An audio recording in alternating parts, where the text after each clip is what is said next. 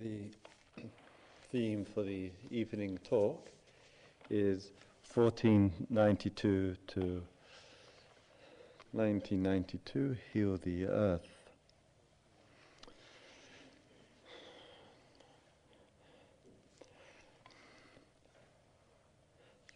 Throughout much of the world, particularly the Western world and the Americas, there are a whole range and variety of articles, books, features, and commemorations which are taking place this year, which acknowledges the influence of this famous or infamous journey that Christopher Columbus took in 1492. And during the period of time between then and now, there has, of course, been various descriptions of the impact and the significance of that journey. And first it was described as a voyage which went to the New World, that conquered the New World. And then it was described as the start, the launching of the colonial period, the first steps towards significant international trade, the meeting, another favourite of recent years, a meeting of different cultures. And all of this conveys a certain kind of position about this journey, a 37-day journey apparently that Columbus took when he crossed the seas to what came to be called the Americas. And we are told at this time that the original motivation for this was in part the quest of Columbus and an opportunity to make money. And once funded by the King and Queen of Spain of that time, the history books report that he was offered 10% of the gold, spices, and whatever else he collected en route. And then there are passages which record that particular voyage and some of the events which took place. And so for some, there is 500 years of celebration of all of this. And for others, as Jose told me some months ago, there are parts of the world where what is being marked is 500 years of resistance. And in one of the many articles that are available, I read one or two, I would like to read to you at the moment, one or two passages which communicate some aspects of that time. It is said of Columbus, when he and his sailors came to this Caribbean island with swords, the Arawaks, the people living on the island, ran to greet them, brought them food, water, and gifts. Columbus wrote, "As soon as I arrived in the Indies, I took some natives by force, in order that they might give me information whatever there is in these parts." He went on, he said that the Indians willingly traded everything they owned. They are well built with good bodies and handsome features. They would make fine servants. With 50 men we could subjugate them all and make them do whatever we want. On his second voyage, supported by some 1,200 men, Columbus went from island to island and took as much gold and as many slaves as he could. Let us, in the name of the Holy Trinity, go on sending all the slaves that could be sold. The Taino, the Arawak, and the other peoples of the Caribbean were hosts to Columbus, and thousands were systematically slaughtered. Quote, 13 at a time they were hanged in honor of the 12 apostles and the Redeemer. Every man over 14 was obliged to bring a quota of gold to the conquistadors every 3 months. Those who could not pay their tribute had their hands cut off as a lesson. Most bled to death. The repression was so brutal that many of the Taino, Caribs, and Arawaks, faced with slavery at the hands of the conquistadors, chose instead to commit mass suicide. One witnessed this slaughter. Decrying their cruelties, one wrote, 5 million died on the Caribbean islands and 45 million died on the mainland. The Arawaks had numbered 250,000 at the time of Columbus's arrival. By 1650, none of their descendants were left. 6 years after Columbus landed in America, Vasco da Gama sailed around the Cape of Good Hope in Africa. As the indigenous Americans were exterminated, the invaders needed to locate an alternative labor force to exploit the vast resources they received. Africa became the supplier of labor. Quote, in 1518, a Spanish ship carried the first cargo of our people from the Guinea coast to America. This opened a slave trade that was to endure for 3.5 centuries. Some statistics put the total number of Africans who lost their lives during the Middle Passage or by resisting capture at 200 million. The number of people who reached the Americas as slaves was in the tens of millions. Quote, we can never forget that we were taken by force in chains, or that some of us came on slave ships called Jesus. We were seen as chattel, not human beings, as objects, not subjects, as property that could be bought, owned, possessed, and sold. 1492 and the world view that it represented rooted itself in a doctrine of racism that justified exploitation. So we see, and as the quotes from the history books show to us, that in the movement of exploration, it wasn't just a movement to explore, to go from the known to the unknown, but it also carried with it a very heavy cultural, ideological baggage. A baggage which had a weight of superiority to it, a weight of extraordinary psychological arrogance, a patronizing view to other cultures and societies. And we see the continuity of this in manifest forms in our own societies, culture, and worldview. And I think sometimes we, in a tragedy of the inner life of all of this, it's as though sometimes pride has replaced humility. Knowing has been substituted for not knowing.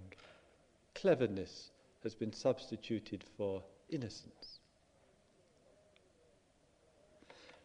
And rather than decrying the tragedy of history, perhaps what's required from us is taking and making time to actually look again at our relationship to life, and actually to almost to start all over again, to start with this place of humility and a place of innocence and a freshness of looking. And I think the old, if I may say, whatever the old is in its tyrannical, political, social and economic form, simply is quite inappropriate for the world that we are living in. And I'm saying this particularly mindful of elections which will be taking place here in the United States in some months and in a few days' time in Britain and Italy. And in the looking at the recent old and the associations that with it, that sometimes we have our sympathetic voices which have their leanings, political leanings, left, right, centre, conservative, liberal. And to give an example of this in my own situation, if I may say, just recently, and I hear this in the United States regularly enough as well, it's a common voice. Just recently I received a letter from somebody that I knew and who said to me, because I am standing for Parliament in Britain for the Green Party, so you'll have to get a party political broadcast for the next few minutes if you don't mind. I received a letter from a person and said, essentially, Christopher, since you have absolutely no chance of being elected, I have decided that I will vote for the Liberal Democrats, which is fairly akin, I would say, to the Democrats of the United States in the political viewpoint, perception, because I think the person wrote, it's necessary and it's vital that we end 13 years of conservative rule, of the last throes of Thatcherism, and the Greens are not going to be able to do it, so I'm going to vote for the Liberal Democrats. And this view of tactical voting, of a strategy to get rid of one system to replace it with another is a very, very common viewpoint. So in the letter, while trying not to hark on the case too much of the green political economic analysis, I said to the person, fine, if you vote for the Liberal Democrats, but remember, if you do, you vote for the sustained support and production of nuclear weapons, that your leader, in this case a man named Paddy Ashdown, was a supporter and a full advocate of the war in the Gulf, with all its tragic human and environmental consequences. If you vote for the Liberal Democrats, you also vote for the continuity of sustained, indiscriminate economic growth with all of its consequences, both in one's own land and worldwide. A vote for the Liberal Democrats is a vote for that. I said, if that's what you believe, then vote for it. And I think sometimes we are prepared. I kind of understand why, but sometimes we seem to be prepared to engage in a strategy in political life of compromise, of second best, of thinking that the present system itself is satisfactory and can be improved, when the long history of it, I feel, shows one of any of the left, right and centre wings of the spectrum of an ongoing human environmental tragedy. All of it. It's a tragedy. And therefore I do think that democracy, that what we live in, is in fact the democracy of selfishness. It's democratic selfishness that's at work. It's a democracy in which so often the primary thought which works is not healing the earth, it's not bringing community and sentient life and environmental life together. It is the democracy of what's in it for me. What can I get? What would give me the most? What will benefit me the most? And this thinking which takes place so often is a thinking which runs against the grain of spiritual and global awareness.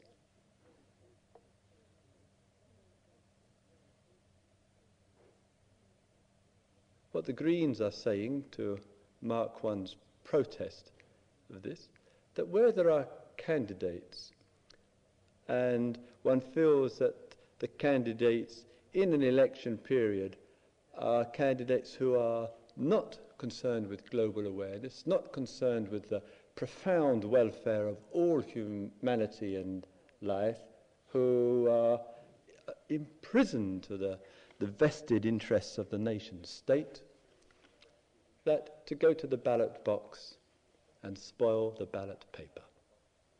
Not to stand back from it, and as I think something like 50% in people in the United States and 20% in Britain don't even go to the ballot box, don't actually register their vote.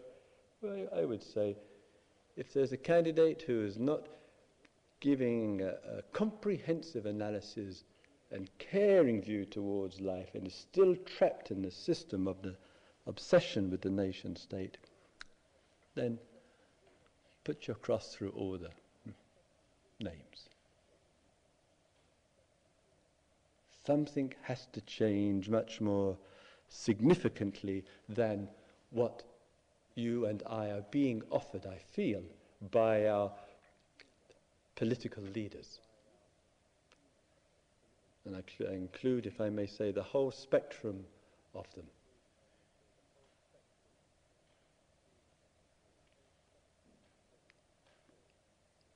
What we see today is, to quote, I don't want to go on too long politically, although I'm tempted, as you can tell. What we see is, as Mr. George Bush, he must have absolutely cursed the day he ever said New World Order.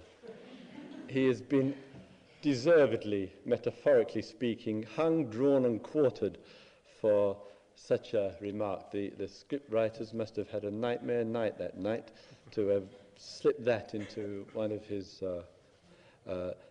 speeches. And we might say, from another level, there is a new world order. It's a new world order of concern.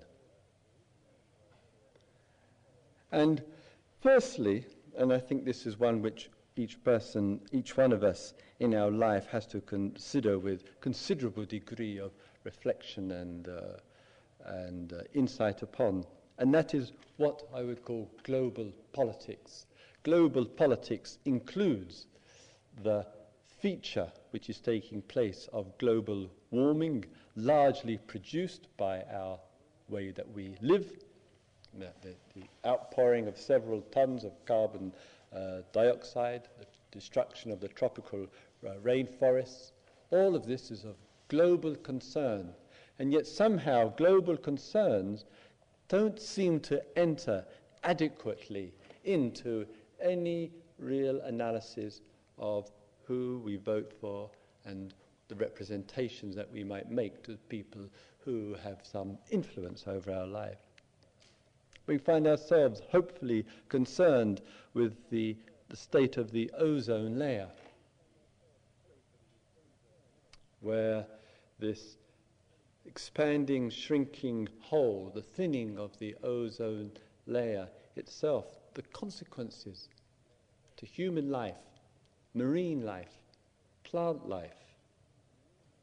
And what we see again and again, that something which can affect the whole life of the earth is actually regarded as being of very little significance in daily life. It seems sometimes that such situations are so vast in terms of dealing with them that they can be put on the back burner, they can be shelved.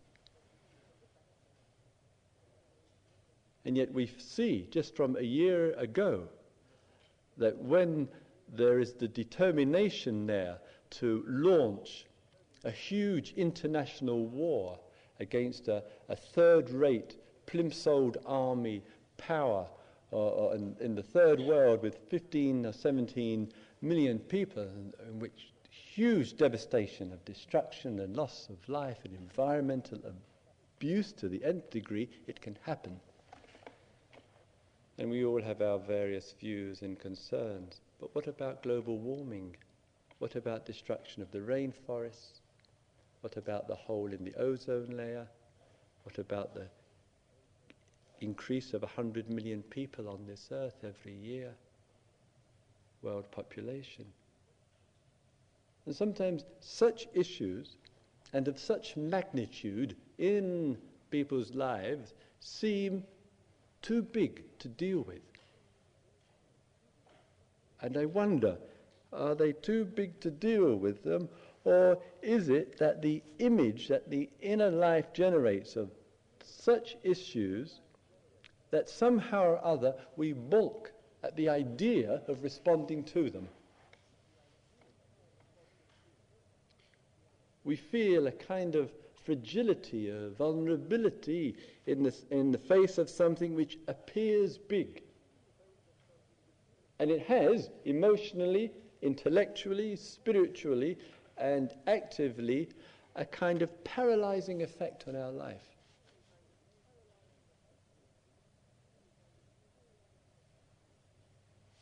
Does it have to have? Could we be willing to put our heart and our being into looking at such issues? To be well informed, and from being well informed to also be active on global issues.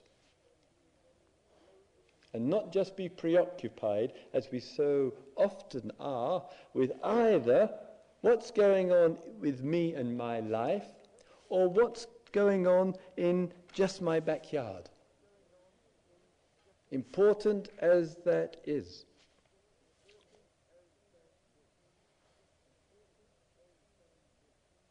What would one be prepared to do to expand one's whole conception and perception of life on earth?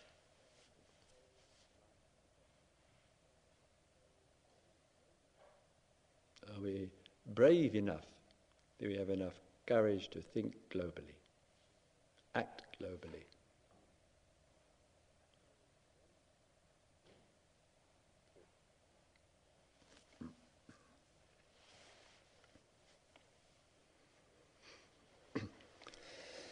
One of the things which occurs with this, and I express concern in the international green movement with regard to this, is that there's a tremendous outpouring of information. This outpouring of information can serve our purposes, or it can contribute to despair. What outpouring of information does, whatever the form that it takes, is, particularly in international global politics, is to regard the future with an increasing degree of pessimism at any level. And when pessimism begins to enter into our futurizing, into looking at the future and thinking it will get worse, it will get worse, it will get worse, what it does, it has a debilitating impact on consciousness, and it leads to cynicism. So I do think both in what we read and what we say and the way that we respond to situations, the putting out of information about the future has to be treated about anything, any situation, with immense caution, because there is a certain kind of arrogance, again, a patronizing view of I know, we know what the future will bring, which may or may not be accurate.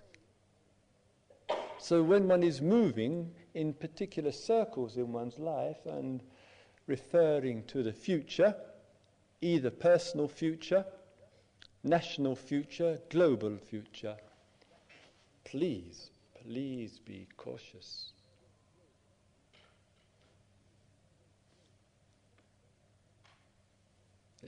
very easily has a backlash to it. No matter how assured one feels, no matter how much faith one has in the various authority figures who speculate and try to tell us what will be. Nobody knows.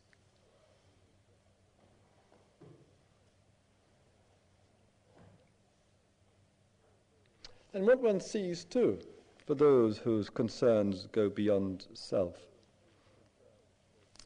particularly if there is for some of you, some history of reflection and concern about larger issues of life, is that sometimes when we look back and we have said to each other, and we have read and we have heard, this will happen at such and such a date in the future, whatever it might be, and perhaps that prediction comes about.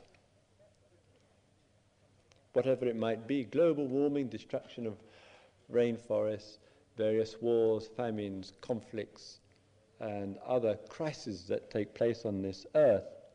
But each time we engage in this futurizing activity, it's almost saying, what's happening now is kind of okay because it's going to get worse in the future.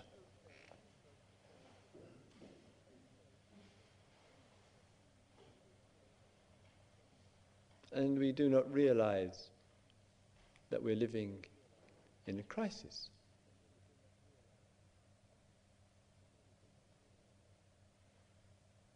We do not realize the sensitivity and the immediacy of the fate of the earth.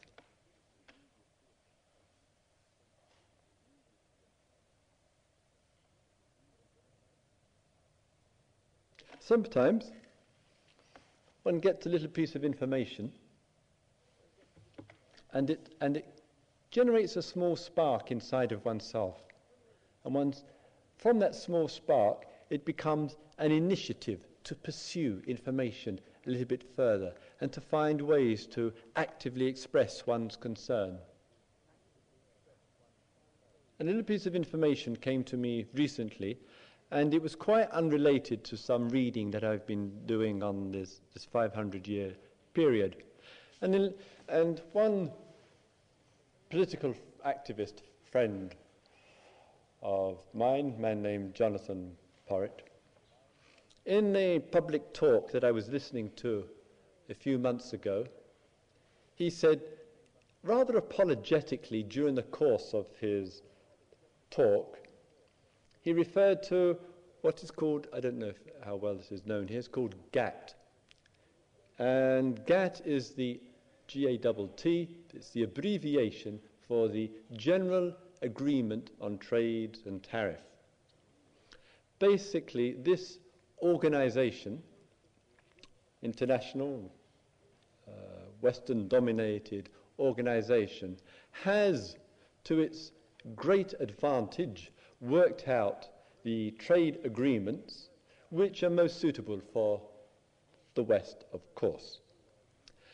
And these trade agreements always sounds, as Jonathan said, it sounds rather boring to actually hear about. So he just referred to it in just one or two sentences and moved on this particular theme that evening.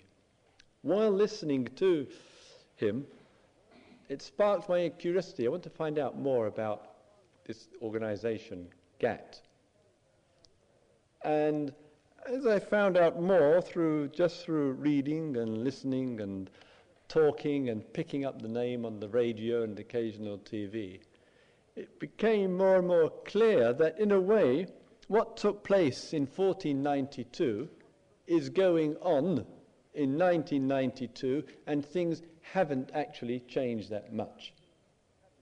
And to give one small example of the disparity, and to think about these things when you're buying goods, please, especially foreign goods, that during the terrible famines that took place, and this so-called compassion fatigue that also took place in the West, that when the famine was taking place in Ethiopia, one of the most horrible famines of recent decades in terms of the sheer numbers of people that were involved and are still involved, we, that is we, the West, United States, Europe, etc., were still importing more food from Ethiopia than we were actually giving in aid. This is GATT.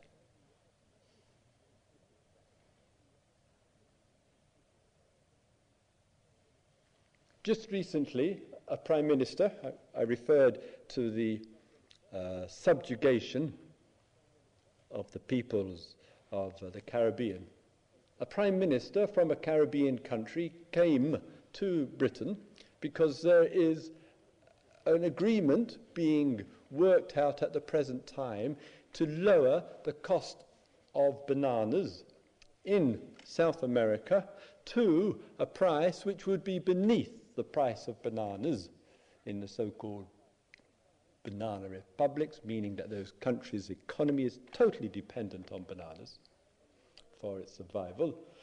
And by lowering the cost of bananas in one place, it will basically eliminate the economy of some islands in the Caribbean. Western governments want to pay the cheapest price for bananas. They are going along with it.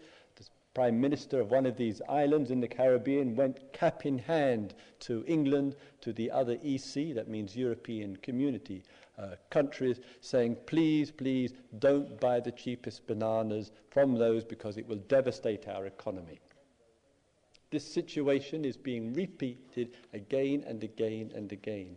What that means in actual terms, that you and I do not pay the real price for the food that we should. We get it cheaply at the expense of the people in the third world.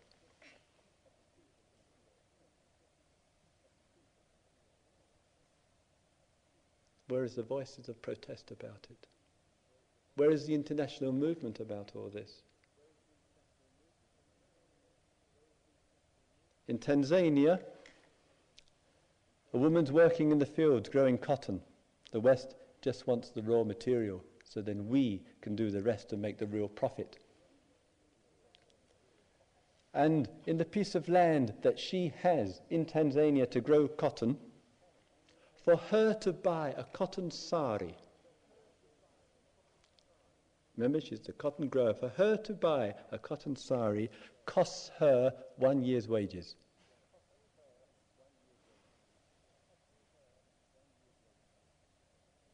These examples, countless examples of this operation of GATT, General Agreement on Trade and Tariffs. Where is the protest? Where are the organizers? So looking at larger movements and the disparity of trade, which was little different from the time of Columbus to 500 years later, what way can we look into this without despair, without cynicism, without fear of the future? And say, what can I do to enlighten my life?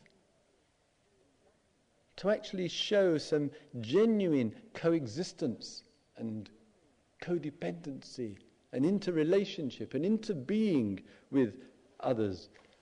What way can that be made active and effective?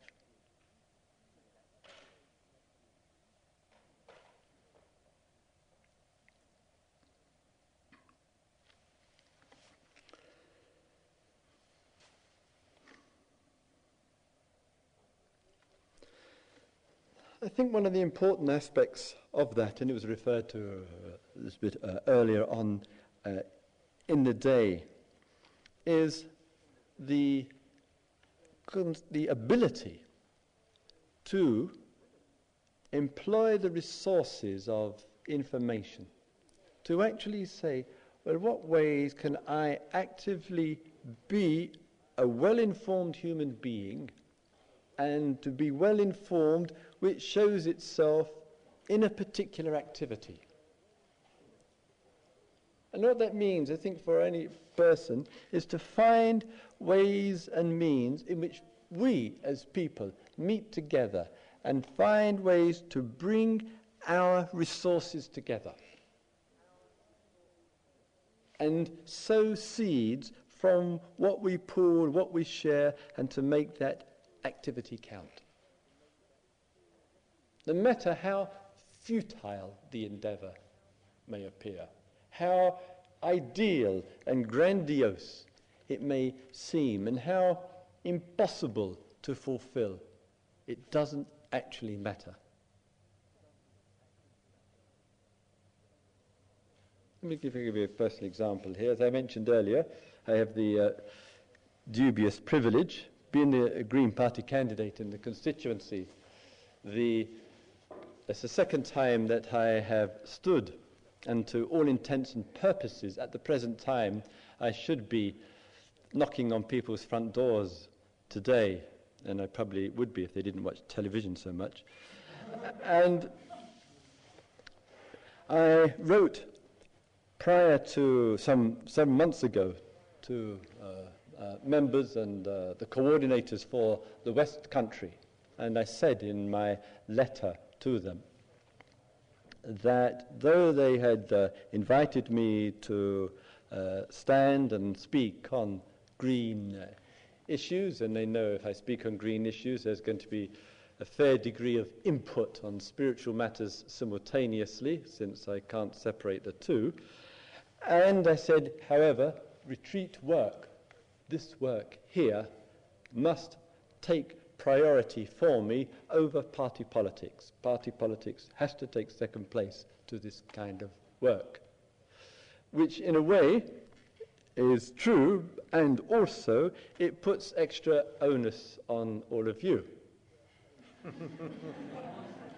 Because it is another way of saying that if I am prepared to, and happily prepared, of course, to come here to serve the Dharma, to give spiritual teachings, to speak on the theme of healing the earth, then the fruits of that, in some way, somehow, has to be shown in the people's lives that I speak to. If it doesn't make any difference in your life, then I am a bigger contributor to the problem of global existence than I am to its healing, since just coming across on the aeroplane is a pretty damaging thing to do in the first place.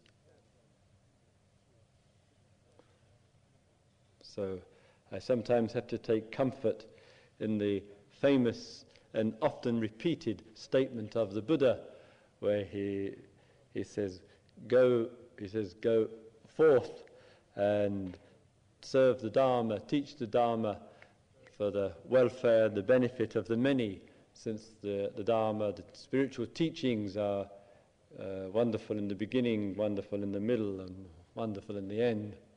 And he probably didn't realize how comforting that can be when one is sitting on an aeroplane speculating of the cost of such privileged form of transport. So in our looking at situations and our activities with them, as I say, people working together has an extraordinary impact on consciousness, that in such a way the meeting together of like-minded people can easily accommodate larger issues such as global issues.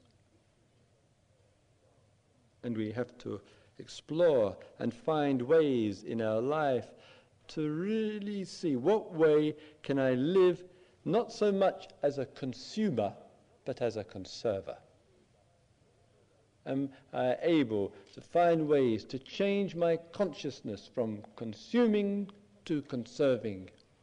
And what are practical steps that actually make that happen?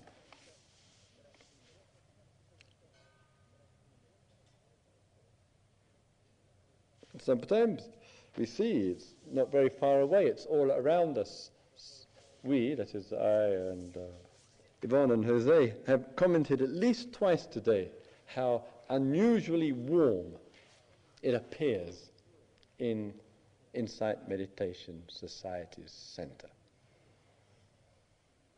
Sometimes alarmingly warm in some rooms.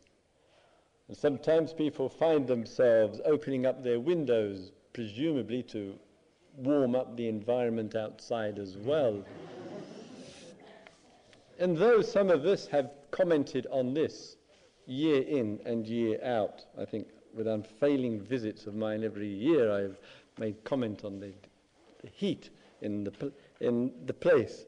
One still, for whatever reason of madness that one has, persistently endeavors to chip away at this desire to be underdressed indoors in the winter by having an excessive amount of heat on, whereas one warm jumper would conserve a considerable degree of energy.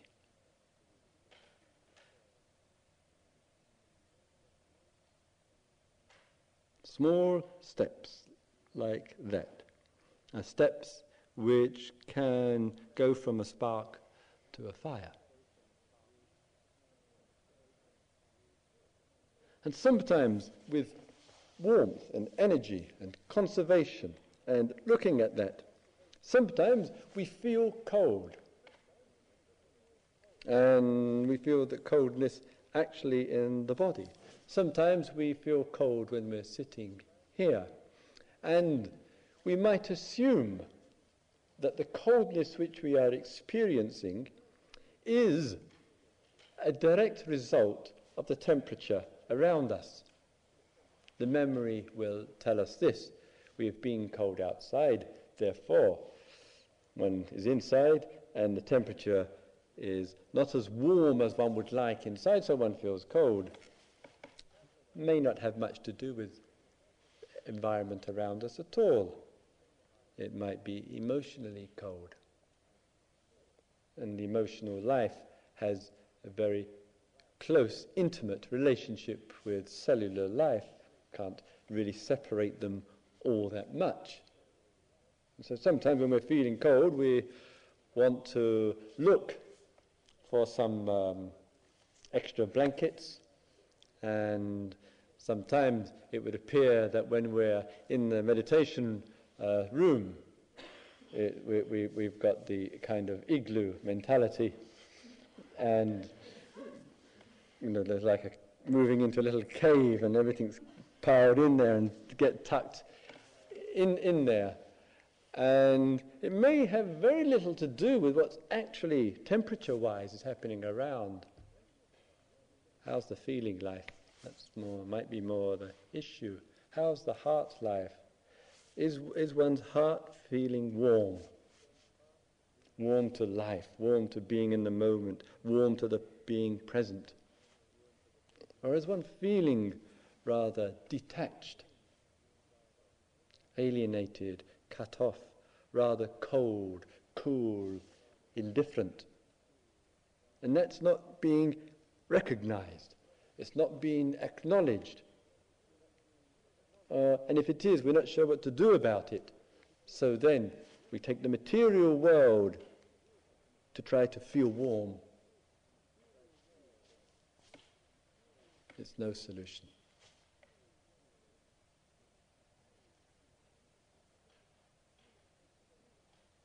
So I think in human isolation, human separatism, which is as unsatisfactory as the other forms of separatism, including that one there of racism, one of the obvious features of separatism.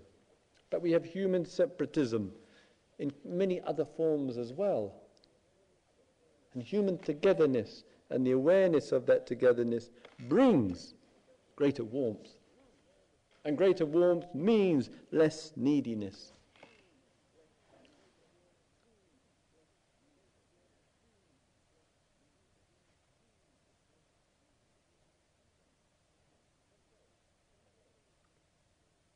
Sometimes, everyday mind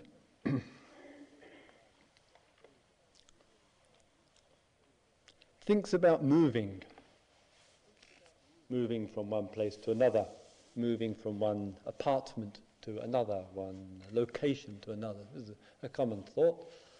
And sometimes there's a usefulness and a necessity for this to take place for all sorts of reasons.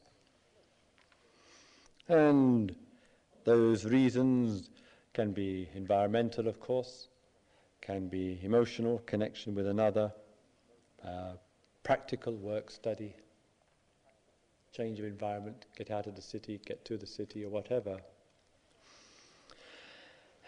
And sometimes we observe with ourselves that the conditioning of mind, that in making a move from one place to another, the force of conditioning is to think rather exclusively in terms of a bigger and better space.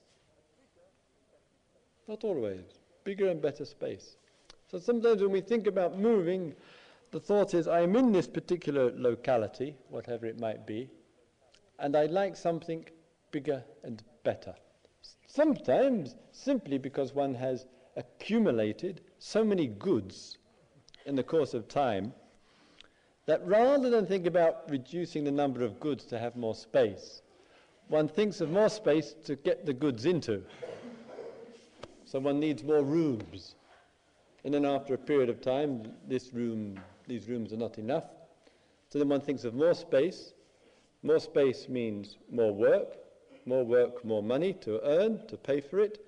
More money to pay for it means more goods to buy. More goods to buy means more goods to clean, more goods to repair, more goods to replace. And this becomes a successful existence.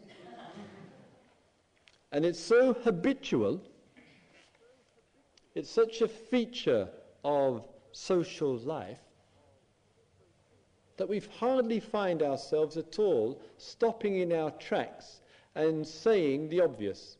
This is madness. It is human madness.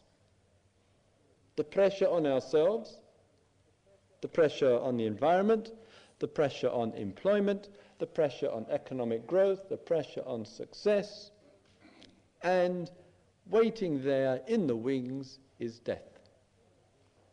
All of it and all of us will go, and we live in the mythology that it won't.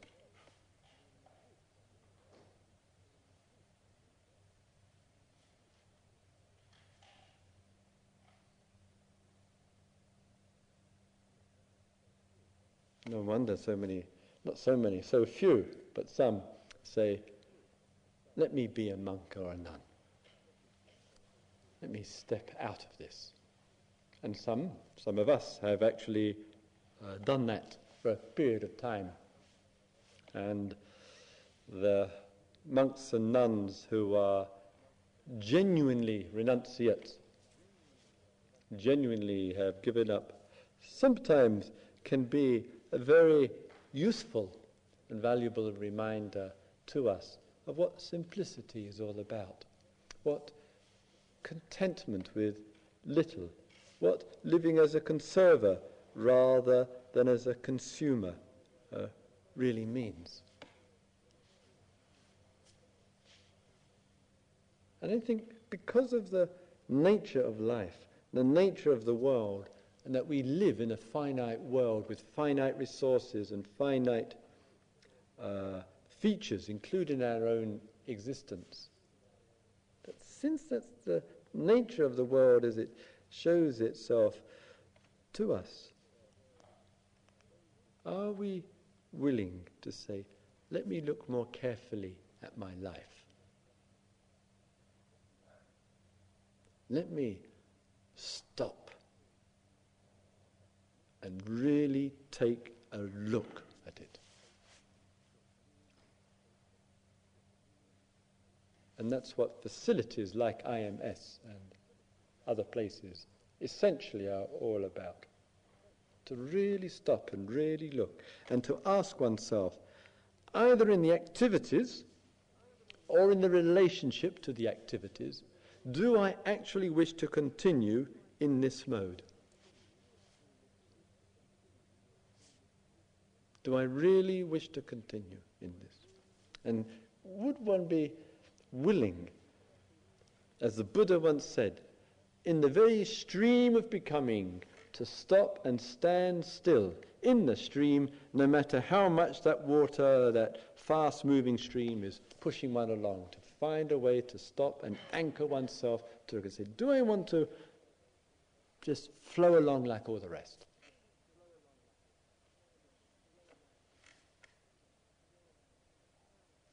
And I say there's something profoundly spiritual about it. I think to stop still is an act of compassion in itself. It's a statement of a genuine reverence for life.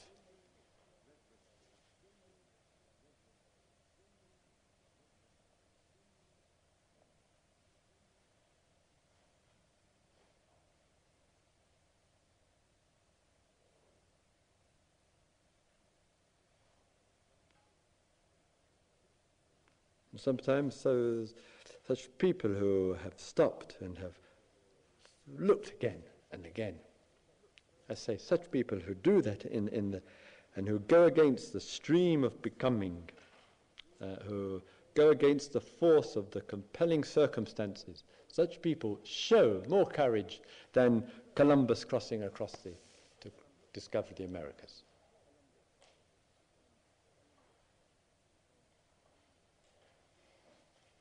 It's one thing to set off in the boat against the elements going across the sea. That certainly takes some courage.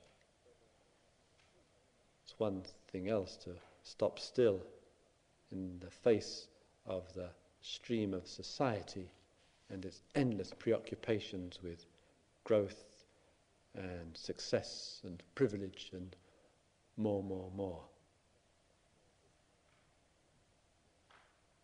It takes a lot of spirit to do that.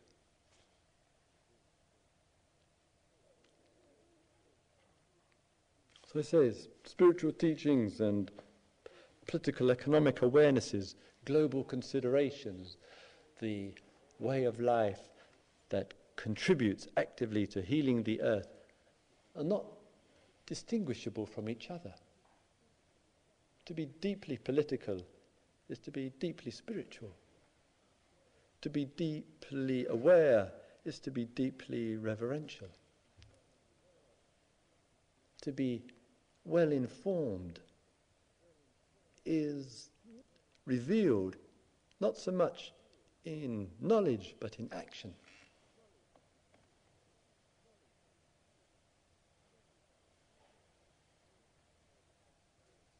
And so a situation like this, in the silence and in the stillness, does offer all of us wonderful opportunity for genuine renewal, because we are given the gift of a time and space to stop and be still and say and ask ourselves, what has to be left behind here? What has to be given up here? What has to stop once and for all here? What has to change while being here? What does it mean to go from the known to the unknown? Am I willing to make those steps in a way different from the Columbuses of the world? In a way in which going from the unknown doesn't carry any baggage of the past, of conceit and arrogance and the patronizing, colonizing mentality. To go with freshness and innocence.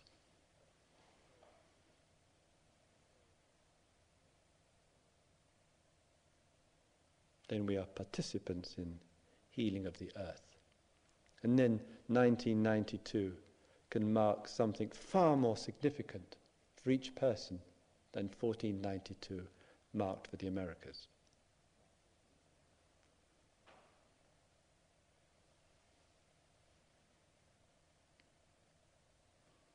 May all beings live in peace. May all beings live in harmony. May all beings live in peace and harmony. Let us have a couple of quiet minutes, shall we please, together?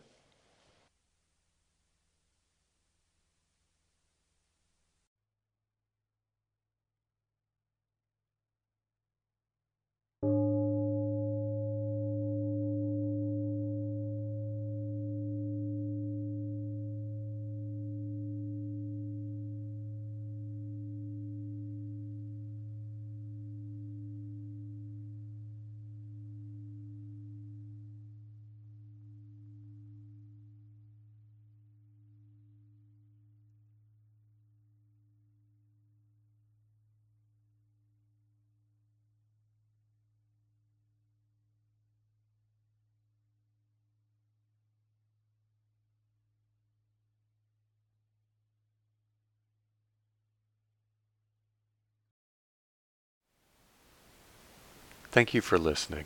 To learn how you can support the teachers and Dharma Seed, please visit dharmaseed.org/donate.